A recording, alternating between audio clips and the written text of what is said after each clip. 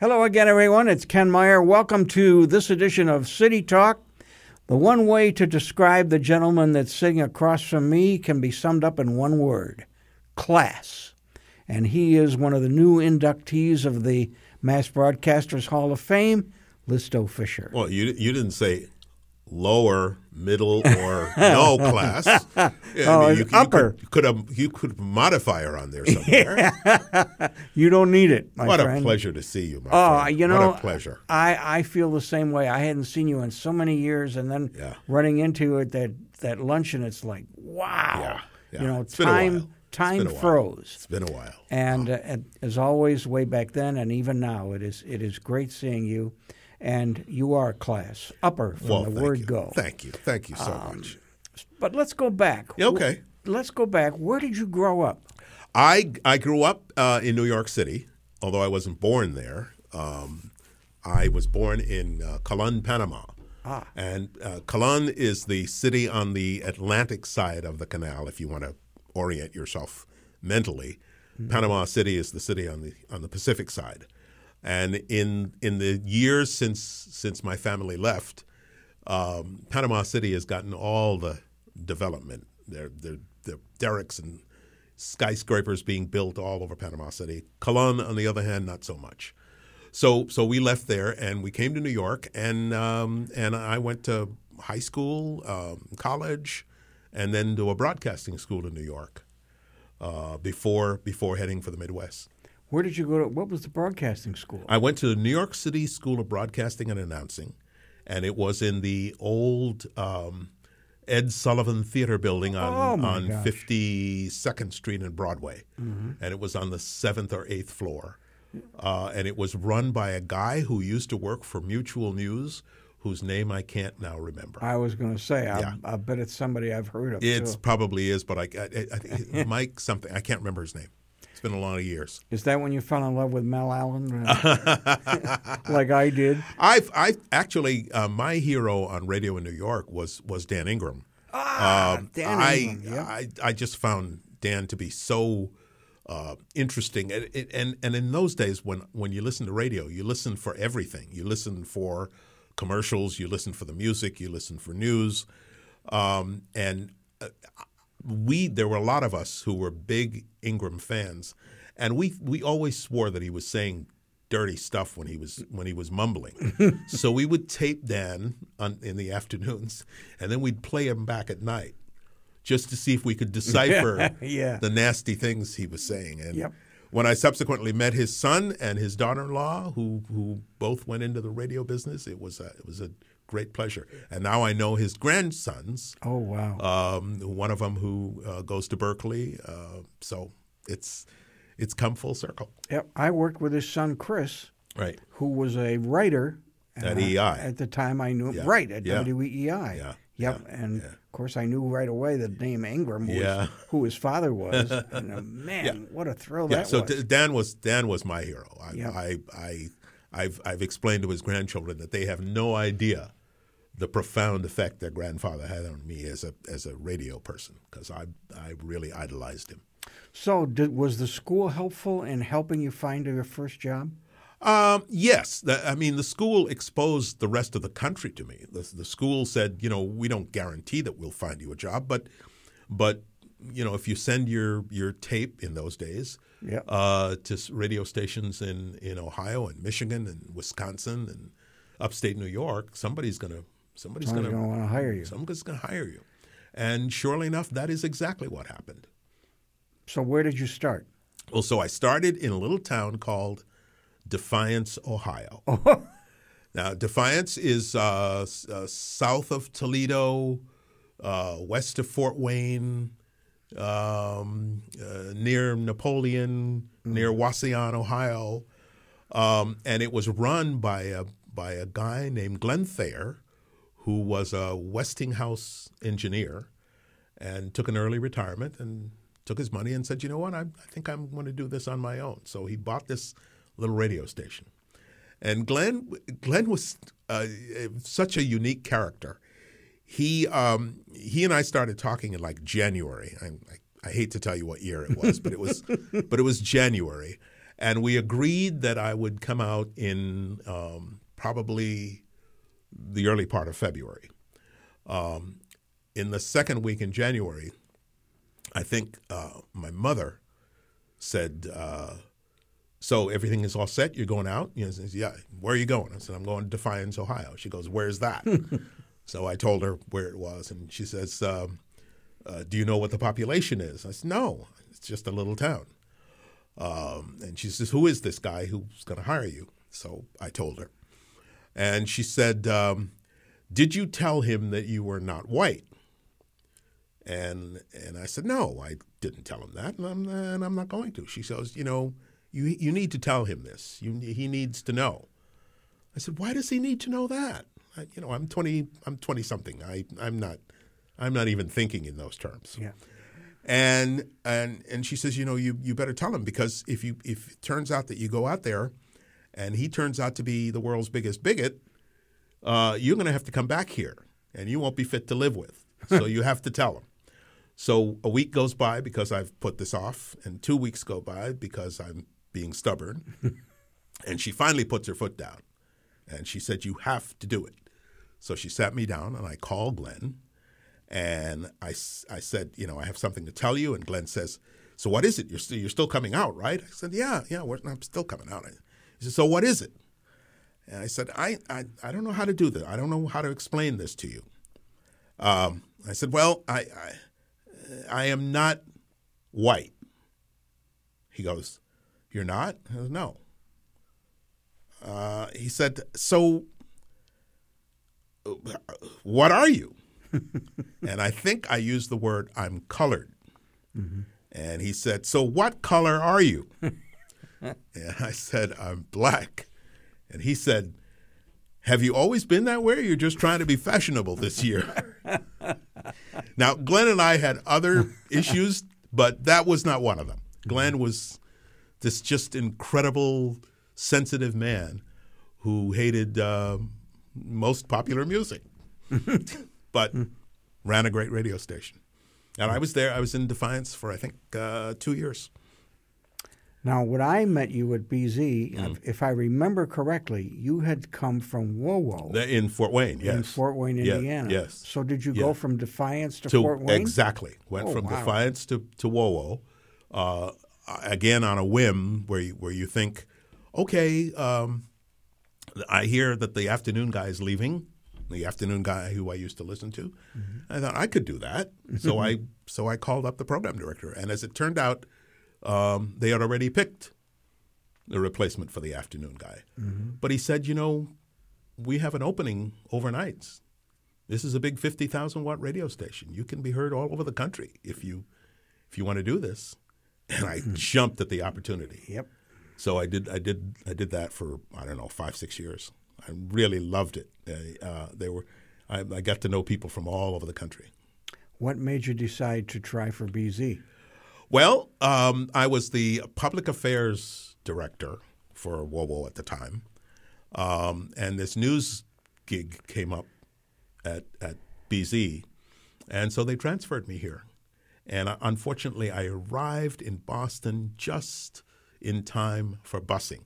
Oh, boy. And it made an incredible impression. I mean, I think my first couple of years in this city, if somebody had said, you know, hey, you want a job someplace else, I would have left. I would have left because it was nasty. Yeah. It was a different era. It was a different time than it is now. But it turned out to be good. Jerry Williams was in his heyday. Oh, my God, Jerry Williams. Wow. Seatbelts. Yeah, yes. Exactly. Yeah. Seatbelts, yeah. But busing, too. In busing, too, yeah. 1974, yeah. That's one of the things that Jerry was really hot and heavy into. Yeah. And I remember that. I mean, I wasn't involved in it, but I remember it. But let's take a couple of minutes and spend some time on a gentleman that I know we both loved and adored and had a profound effect on each of us. And his name was David Finnegan. David Finnegan, right, yeah. David was a guy who, the minute I met him, I knew I would like him. He had the magic. And he gave me 3 of the best years I ever had in my entire life. I just absolutely loved him to death. Yeah. He was different than anyone I ever worked with. Yeah. I was very nervous about doing a political talk show because I had never done it. Yeah. I had strictly worked with Larry, but there was just something about David.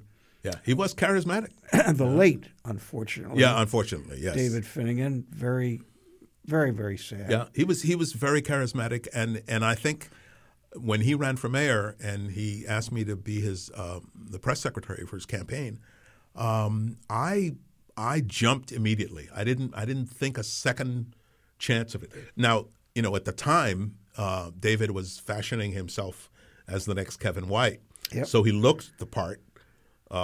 And some say he acted the part as well. But I never regretted leaving BZ to go work for David. David was a profound human being. I remember, I'll share 2 David Finnegan stories with you. Yeah. When David first started, the Westinghouse people, not trying to put pressure on you or anything, said to me, you got to get a big name. We got to have a big name on the air with David. Okay. So at the time, Ronald Reagan was in the news quite a bit. We called his headquarters. He agreed to do the show, and it was one of these deals where you don't call him, he calls you. Yeah. So it got to be like 8:03:15, and I said to David, hey, David, what do we do if Ronald Reagan doesn't call? And he said, I got news for you, pal. If he don't call, you're Ronald Reagan. Never forgot that. Never forgot that. And the other one, on a more serious note, was that Thanksgiving weekend of 1981, when Natalie Wood died and drowned or whatever the circumstances, David went on the air on that Monday night right after Paul Harvey and did an incredible monologue off the top of his head. And we got loads of calls wanting a transcript of it. And we said, there was no transcript. And there was no transcript. But the station had to literally transcribe it so they could send it out to the amount of requests that they got because of David's incredible monologue. Right. So do you remember what he said? Do you remember any specifics? Nope. Okay. All I remember is that he did it, and I knew he did it it off the top of his head. Yeah. Exactly. Yeah. And I loved it when he did it. Oh man, what an incredible gift David had with the English language. My story about him is his ability to absorb information. I meet political consultants now who tell me that they talk to candidates and they brief them. They say, you're going to this meeting, you're going to be meeting these people, the issues they are interested in are X, Y, Z. This is our position on X, Y, Z. You have to go through a briefing. Yep. David was the best briefer, the best briefee, I guess you could call him, of anybody I've ever worked with. You gave him information, he processed it, and he spit it back out at you. And it was almost computer-like. And his ability to remember people's names was just incredible. Even now I can't remember a lot of people's names. And I'm glad you've remembered mine. Oh, of course I remember you. He would walk down Dorchester Ave, or he'd walk down Albany Street, or he'd walk down anywhere in the South End, and half a dozen people would stop him, and he would remember each of their names. And I always marveled at that. I can remember the political situation at the time. I remember nobody knew whether Kevin White was going to run or not. Right. And he sent a tape to all the radio and television stations with an embargo. You cannot play this before 6 o'clock. Yeah. And of course, it was announced that he was not going to run. Right. And I said, "Oh man, that's it. This is good. This is good." And it never occurred to me that anything else other than David winning was going to happen. So I'm going to ask you a question I have waited 35 years to ask. Yes. Why did David lose? David lost over a lot of things. First of all, and I hinted at this in my earlier answer, he thought he was already the mayor. So he would show up late for events. He kept people waiting a long time. My personal experience with that is an interview that was to be done with Channel 5 during the campaign. And they wanted it done in Charlestown so they can use Boston as the backdrop. So our headquarters was in downtown Boston by the school committee, and we had to get to Charlestown by at least 5:15 to set up and make up and all that stuff and do production before the interview started. So it's 4:30, and David's in his office, and I start pressing him about, hey, it's time, we got to go. and he would say, give me an extra 5 minutes, give me another 10 minutes. All right, but we have to go. And he would say, give me another 5 minutes. I told you, give me another 5 minutes. I said, all right, but we have to go. And another 5 minutes would go by, and I'd go in and interrupt again. And he was not pleased, and he said, where the hell is this anyway? I said, it's in Charlestown. He goes, why is this in Charlestown? It's because they want to use it as a backdrop. You're there, and when they put the camera on, the city of Boston will be in the background. And he says, what time is it again? I said, well, we need to be there at least by 5:15. And he looks at me and he says, well, can I ask you this? Do you think, is it safe to say that they won't be able to do this without me? And I was taken aback by that. By then, I just backed off. I just said, okay, I can see the way this is going. And that was part of the reason that he exuded the kind of confidence and arrogance that the city was not prepared for at the time. And so it was a complete shock. And I will admit to you that I wasn't one of them, but there were people in the Finnegan campaign who were measuring their offices at City Hall in October before the election of that year. Yeah, I had talked with David about going to work for him if he won the election. Absolutely. I was not prepared for him to lose. Yeah. I was prepared for him to win. Yeah.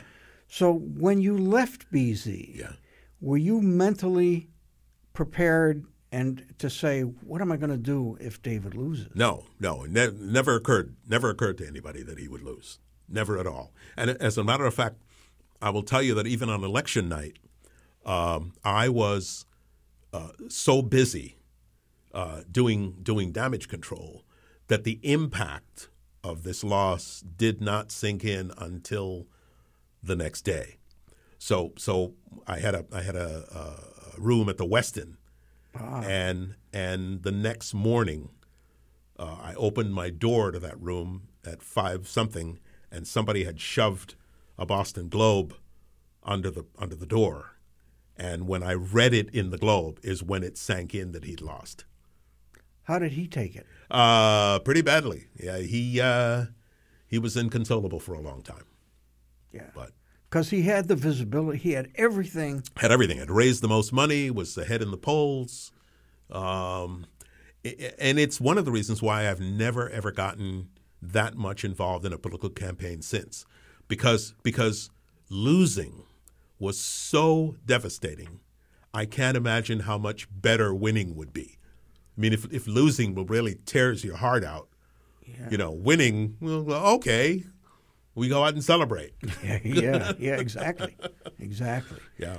And how long did it take you to, were you worried about finding another, because you've obviously worked other places. Yeah. Were you worried about finding another job? Oh, sure. Yeah. Oh, absolutely. I was very worried about finding another job. And at the time I thought I wanted to do television. And went several interviews for several different jobs, but I had no experience doing television. Mm-hmm. And at the time I guess I didn't have a fire in my belly about it. I wanted it because it seemed like the next logical step. But I think anybody who interviewed me would know that wanting to do television was not my reason. Yeah. I didn't want to do television. Yeah. I wanted it because it seemed like the next thing to do. Mm-hmm. So I didn't get any of those jobs, and I wound up being the PA guy for the MBTA. and then the Massachusetts Division of Employment and Training. And then I went back to radio at WHDH with Ed Bell. Ah, good old Ed Bell. Yeah. Yep. Susan Warnick and I talked about him. There you go. Yep. Yeah. Good old Ed Bell. Yeah. Now, David, if I remember correctly, did a show for a while on Channel 7, an hour show or a half-hour show, and it was once a week. Yeah. It was a public affairs show at the time, and it dealt with city issues, and some state issues as well, not so much national or international. But he was a unique talent. He could fit in so many ways. That incredibly trained legal mind was good, and he was a funny guy. Oh yeah, So. Yep, absolutely. Well, that story about Ronald Reagan, he was quick on the uptake. And I remember once we had an author, and I won't mention his name on the air, but he showed up and he, shall we say, had done some imbibing to celebrate his appearance on the air. And David had gone upstairs to grab something to eat or a cup of coffee, and there was no way I could tell him ahead of time because we had a 10-minute break that this guy was loaded. Okay. So they went on the air, and David asked him a question, and the author's response was, "Well, David, so-and-so in this book is a real loser." And, of course, David then realized what was going on. Got him out of the studio as quick as possible, and a lady called up and said, "David, that man sounded like he was drunk." And Finnegan said, "Ma'am, we would never allow that kind of thing on the air here at WBZ." And I just roared in the control room. Sure, of course. Because I don't think anybody else could have handled it that way. Yeah, diplomatically got him out of there. But it's funny when you mention about him thinking, because I can remember trying to book him. BZ had at that time, and I loved it, a candidate. They would call it Candidates Night. And they would let the candidate come in and host an hour. Yeah. Take the phone calls, read the commercials and everything else. Yeah. And of all the candidates, David was the hardest to book. Yes, he around the city there was talk that he didn't show up at candidates' nights. He didn't show up at any of the forums. In the scuttlebutt was that David already thought he was mayor, so he didn't have to do any of those things. Just too bad. I often think back to, I wonder how both of our lives would have changed if he had been mayor. Well, I think the city would have changed. I'm not sure Boston would have changed for the better, because in essence, the right guy won. Ray Flynn turned the city around in his mayoralty, and I'm not sure that David would have. Interesting. So there's you have mixed feelings about this. Yeah, I'm really sorry he lost personally. But I think as a city, we did all right because Flynn he did made a good difference. Job. Yeah, yep. He did a good job. Yeah. Did you stay in touch with David for a long time after this was over? I stayed in touch with David for years when he was still a lobbyist for one of the tobacco companies, I think, and he had an office on Beacon Street. And then I lost touch with him. I see his brother Steve every once in a while. I see Steve downtown because he still has an office there. But I don't see any of the other brothers. I don't see John. I don't see Joe. Was the business still as much fun when you got back into it? Yes. The business in the 1980s, 86, 87, at HDH was good. I mean, I was telling somebody the other day that HDH sent me to both Democratic and Republican national conventions, the Dukakis one in Atlanta and the George Bush one in Houston, and it was good. It was, in those days, news still mattered on the radio, so companies spent money. We had State House reporters. Yep, I can remember Jerry Williams being at some of the conventions too. Yeah. Now here's another question. You were not involved in the campaign, but why do you think Mike Dukakis lost? Because I would have loved. I tried to get involved in his campaign, but they never returned phone calls. Well, why Dukakis lost is a fascinating story. Too much details to go into now, but let me give you an example. I think 2 weekends before that election with George Bush, Michael Dukakis was still governor of Massachusetts, and he was campaigning out in the western part of the state. And I remember it being a Sunday afternoon, watching the news, and he's campaigning in, I don't know, Greenfield or someplace like that. And I am screaming at the television from my couch, like, aren't there people in Iowa and Nebraska that you should be seeing? Yeah. And and I'm not sure that particular thing had anything to do with it, but it could have gone the other way, but I don't think the country was ready for him. I can still remember when, as Gary LaPierre put it to me, Dukakis was the voice of God during the blizzard of '78. Yeah. And he lost to Ed King. Yeah. And somebody said to him, "What happened? How come you lost?" And he said, "The snow melted."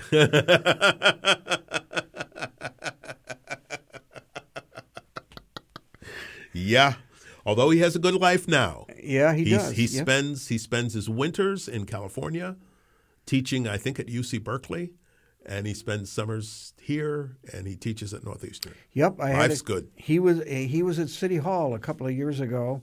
I don't know who got him to come, but I went and saw him, and he remembered me, and he seemed in pretty good shape, and it was great seeing him. He's got a great voice. Yes, he does, and he's a great speaker. Yeah, and still does after all these years. Yeah, he's getting up there, but he's still good at what he does. And you are still to quote the program, yes, a news junkie. Oh, God, yes. Oh, I consume an awful lot of news. I read at least 4 newspapers a day. I read and I watch an awful lot of MSNBC, and I watch an awful lot of BBC World News, which I find to be the best thing for cable news. And it just you couldn't make up the stuff that's happening now. I mean, you couldn't if you sat down with Alan Sorkin to try to write this, everybody would say you're crazy. This is incredible what's happening. Mm-hmm. So my next question to you is: there room for another news radio station in Boston? Well, if there is, it can't be in the same line of thinking that we have now. Van Gordon Sauter, who used to be a CBS guy, I know that name, was, I think, responsible for coming up with the idea that news ought to turn a profit, that news ought to be a revenue source.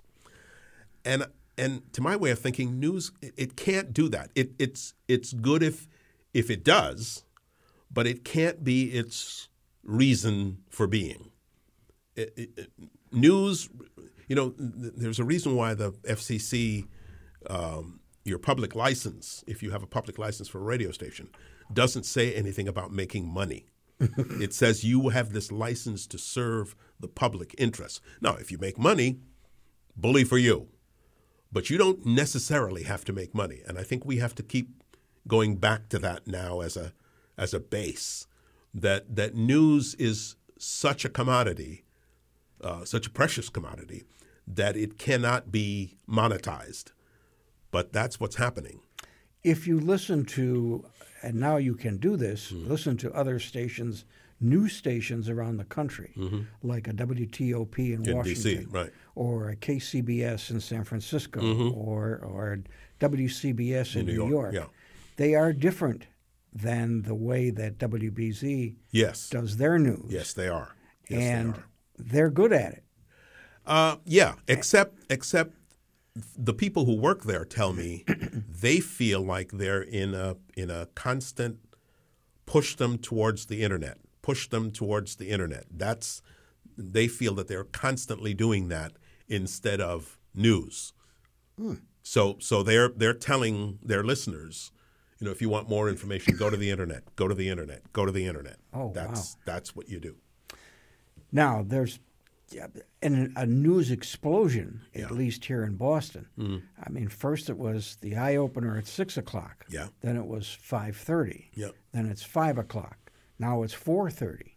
Same thing with WBZ TV. Yeah. And Channel 7 in the afternoon. They start their news at 4 o'clock. Yeah, but the question is, are you getting more news, or are you just getting more exposure to the same 6 stories? I think that's BZ's problem. Okay. At least on the radio. Yeah, because that's my problem with all this.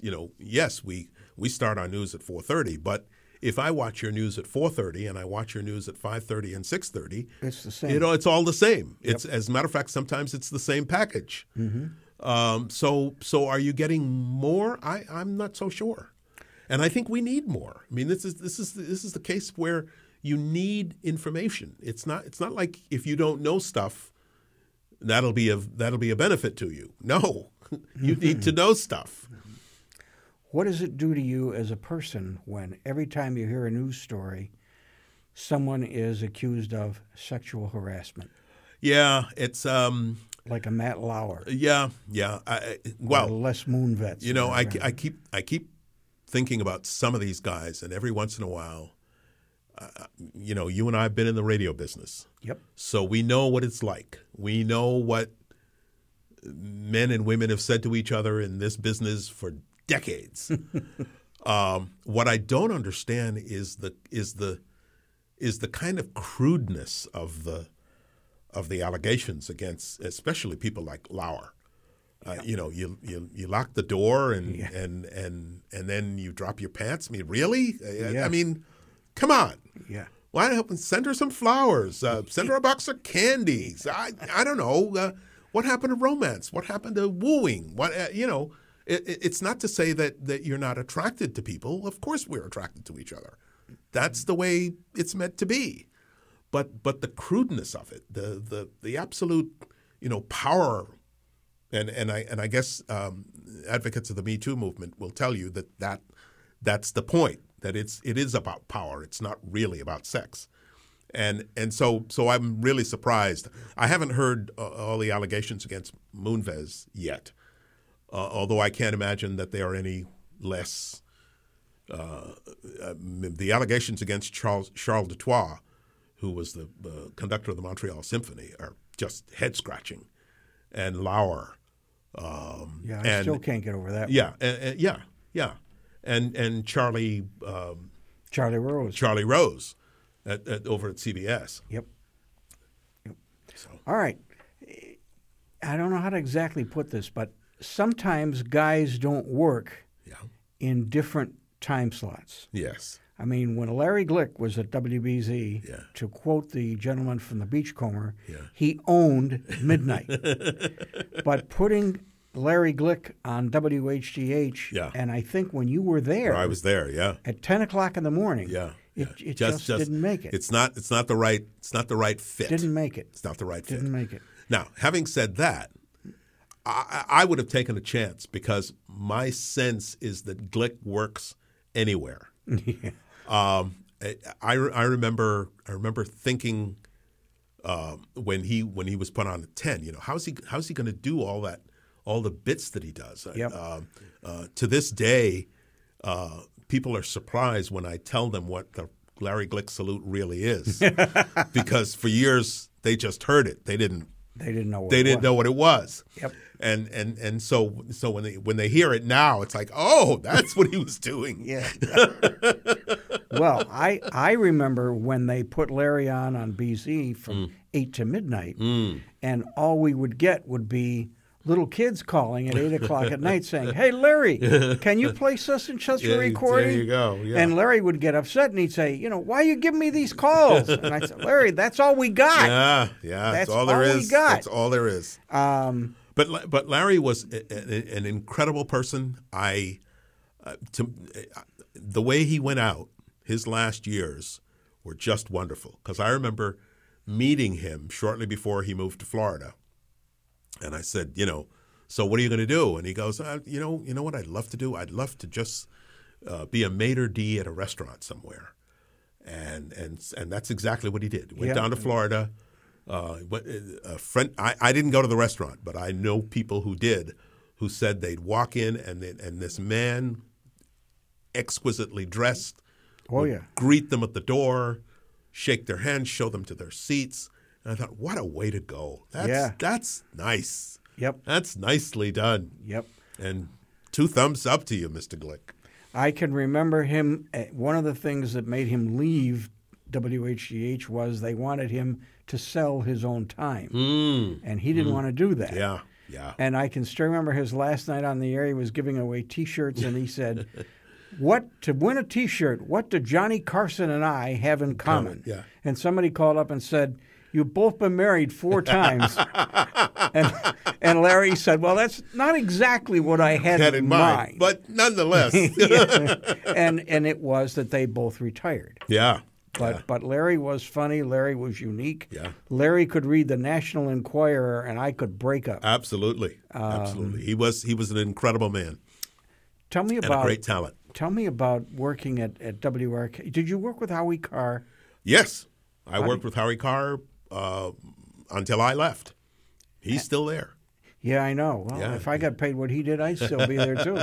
How did you like Howie Carr? Well, Howie and I were, politically, obviously not simpatico. So that was, but I think Howie, when my feelings towards Howie changed, because this is a guy who went to Duke, North Carolina. So and he graduated with honors. So he's not what he pretends to be. He knows better. And I thought, here's a guy who's just he's doing this because this is how you make a living. Yep. And then he started making noises about decertifying our union.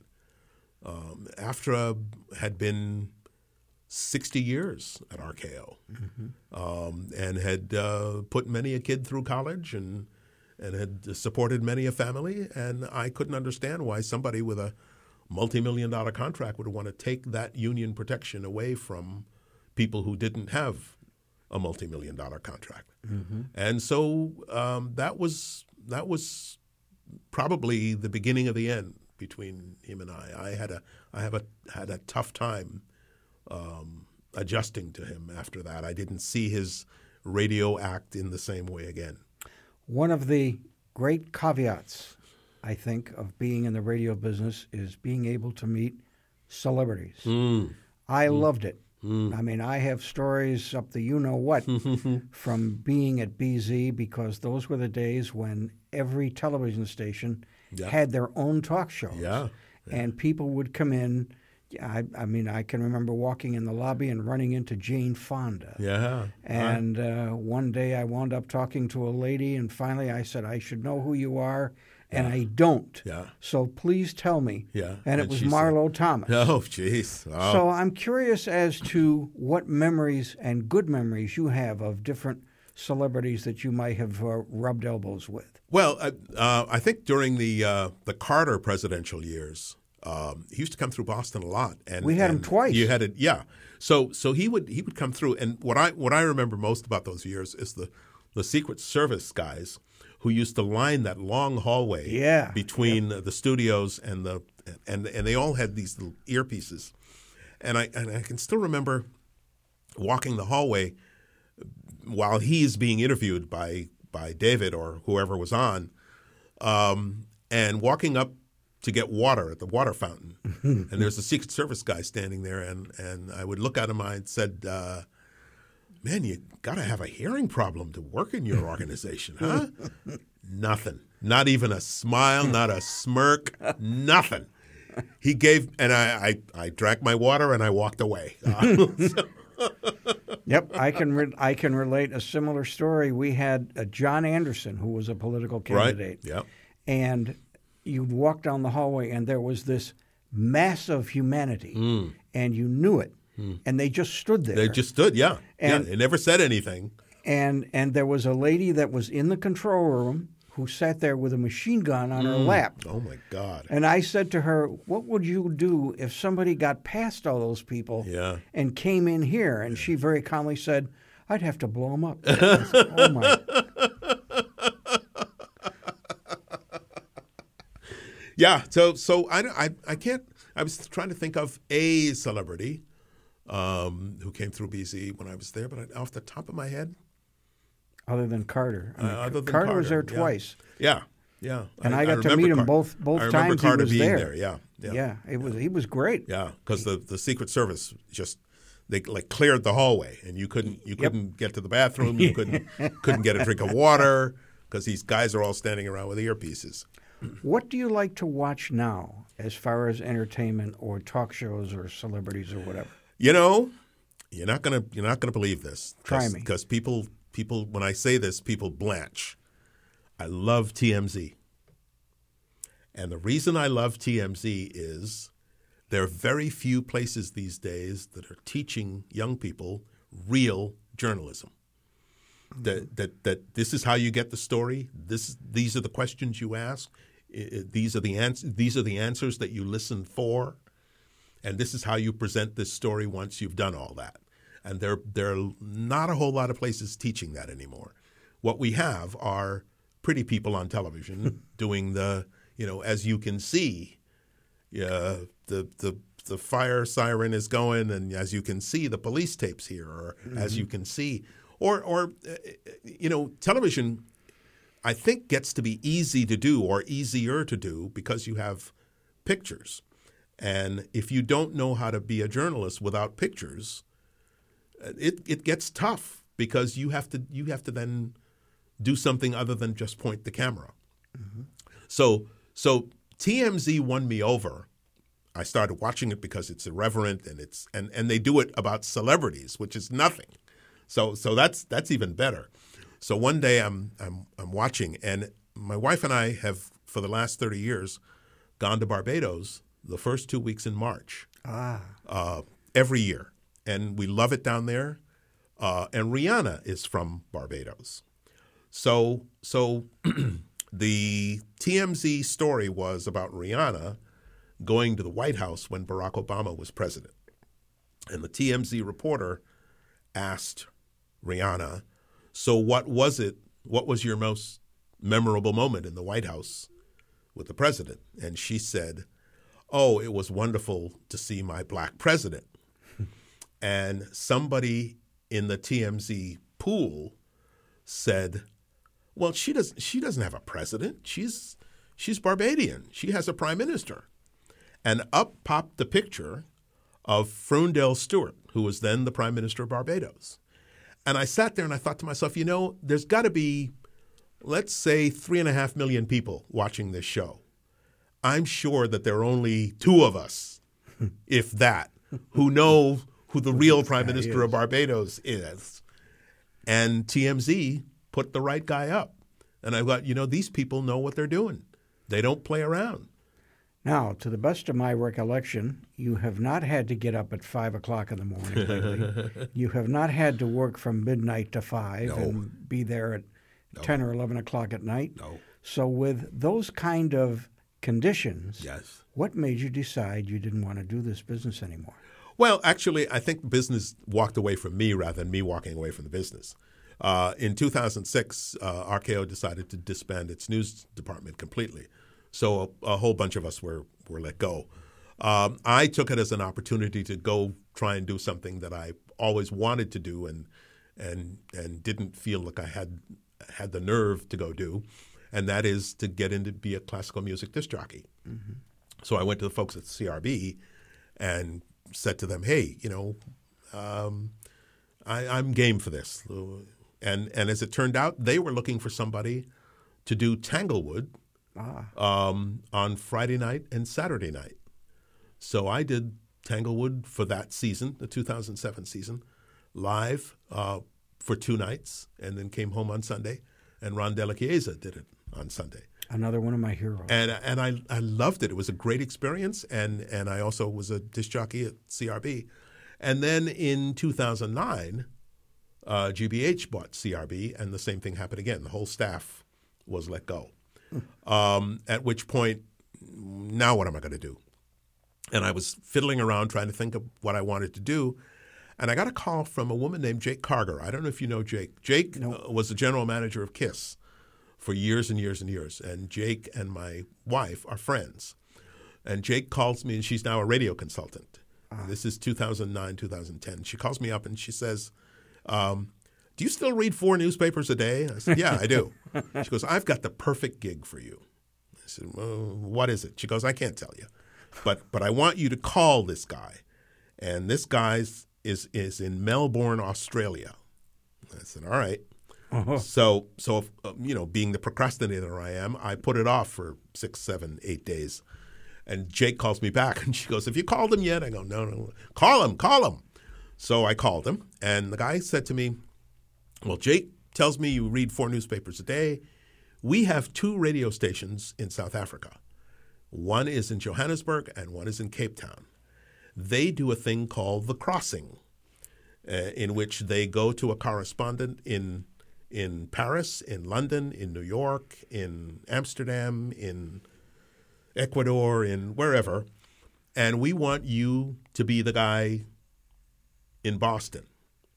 And I said, when would I do this? And they go, well, we want you to start on the weekends.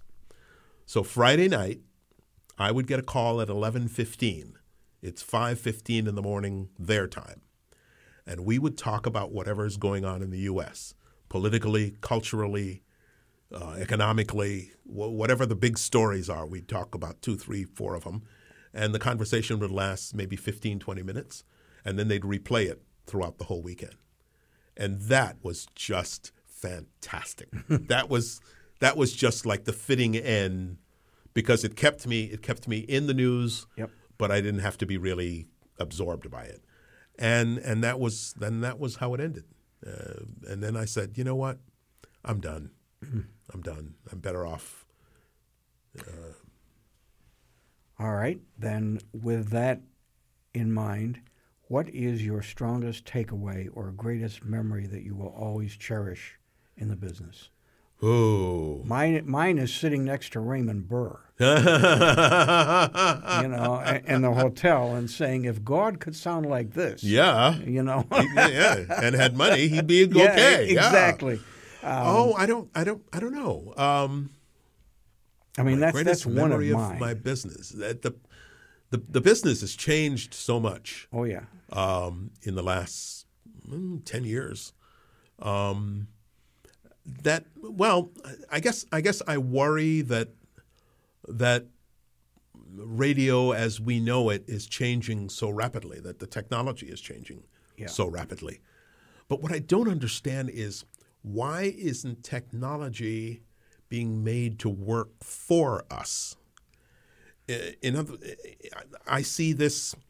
We're living in now the 21st century, and people are still working as if we are back in the 1930s and 40s.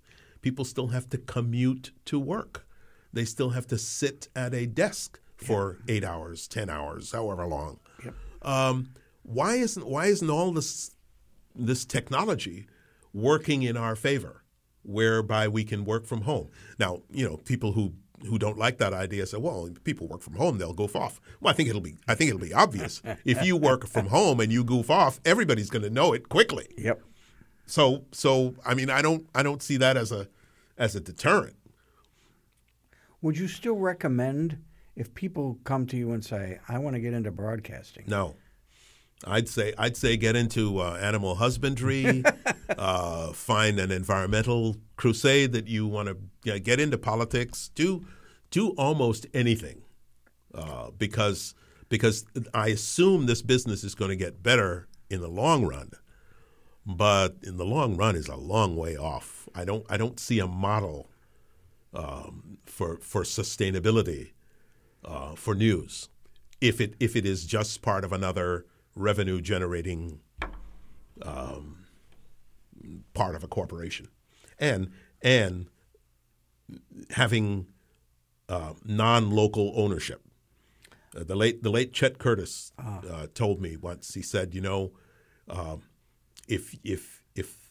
the guy who owns the TV station, the radio station, lives in his town. If he goes to the Harvard Club, if he goes to Trinity Church, if he goes to wherever in town, he's going to meet his peers, and they're going to say to him, I like what you did last night, or why the bleep did you put that on last night? He goes, if he is some mindless corporation somewhere in New Jersey or Pennsylvania or California, they don't care what they put on, just as long as those bottom line look good every quarter. And that's all you survive. You survive by a quarter. If you can't do well this quarter, we're not going to hold you to see if you can do well the next quarter. You're done. You're gone. So I have this feeling that short-term ethos is going to continue into the distant future. So it's not going to get better. I have two sides of technology. I think as a sports fan, I'm thrilled that I can sit at home and listen to John Miller in San Francisco do a ball game with FM quality. Yes. I love that. Right. But on the other hand, I am very disturbed by this consultation at the mound is brought to you by the keys to the game is brought to you by the starting lineups are brought to you by. And I remember the days when at the bottom of every inning in baseball, they give you the scoreboard. Right. Now they don't do that anymore. Because there's no time. And I kind of resent that. Yeah. I kind of resent that. And you don't really realize it. It kind of creeps up on you. Exactly. It doesn't just hit you over the head. It just and then suddenly you realize, oh my God, they don't have a scoreboard anymore. Exactly. Yeah. Well, in closing, is there anything profound that you would like to say to our audience? Oh my God, no! I don't use big words like that very often. Can't be profound. I've spent my whole life not being profound. You're one of the most profound individuals I've ever known in my life, Listo. The most profound thing I will say, and I'll repeat, this is what I said at my Hall of Fame induction ceremony, and I told this story about our very tall Republican governor Charlie Baker and his Secretary of Housing and I think Urban Development is her title, Crystal Cornegay. Baker says that when he was running, he went to a couple of candidates' forums, and one of the ones he went to was in Dorchester. It was on housing. They talked for a long time, and he gave his usual campaign pitch. And at the end of the forum, Crystal came up and gave him her card and said, listen, if you really want to talk about housing, give me a call sometime. And like every other politician, he took the card, slipped it in his jacket pocket, and was going to forget about it. A few weeks later, he was down, had a lull in his schedule, found himself in Dorchester, fished for the card, and went to her office. And he describes, and then they both tell this story, so I know where it's coming from. He says they were very surprised to find a tall, white Republican person in this building in Dorchester. And he asked for Crystal, and she showed up, and they bonded. They talked about housing for hours. After he was elected, this was his first run for governor. This was his second run for governor. He was elected, and he asked Crystal Cornegay to be in his cabinet. And she accepted, having never been in government before. And the moral they both take away from this is always show up and always say yes. Always show up and always say yes. You never know where it might lead. And I'm glad you decided to do both and come in here and do this interview. My pleasure. You are a remarkable human being. I will treasure our friendship and glad that we had the chance to work together. And hopefully I'll run into you. I hope so. Somewhere else soon. I hope so. Take My care, pleasure. Listo. Thank you. And that will do it for this edition of City Talk. Good night, everybody.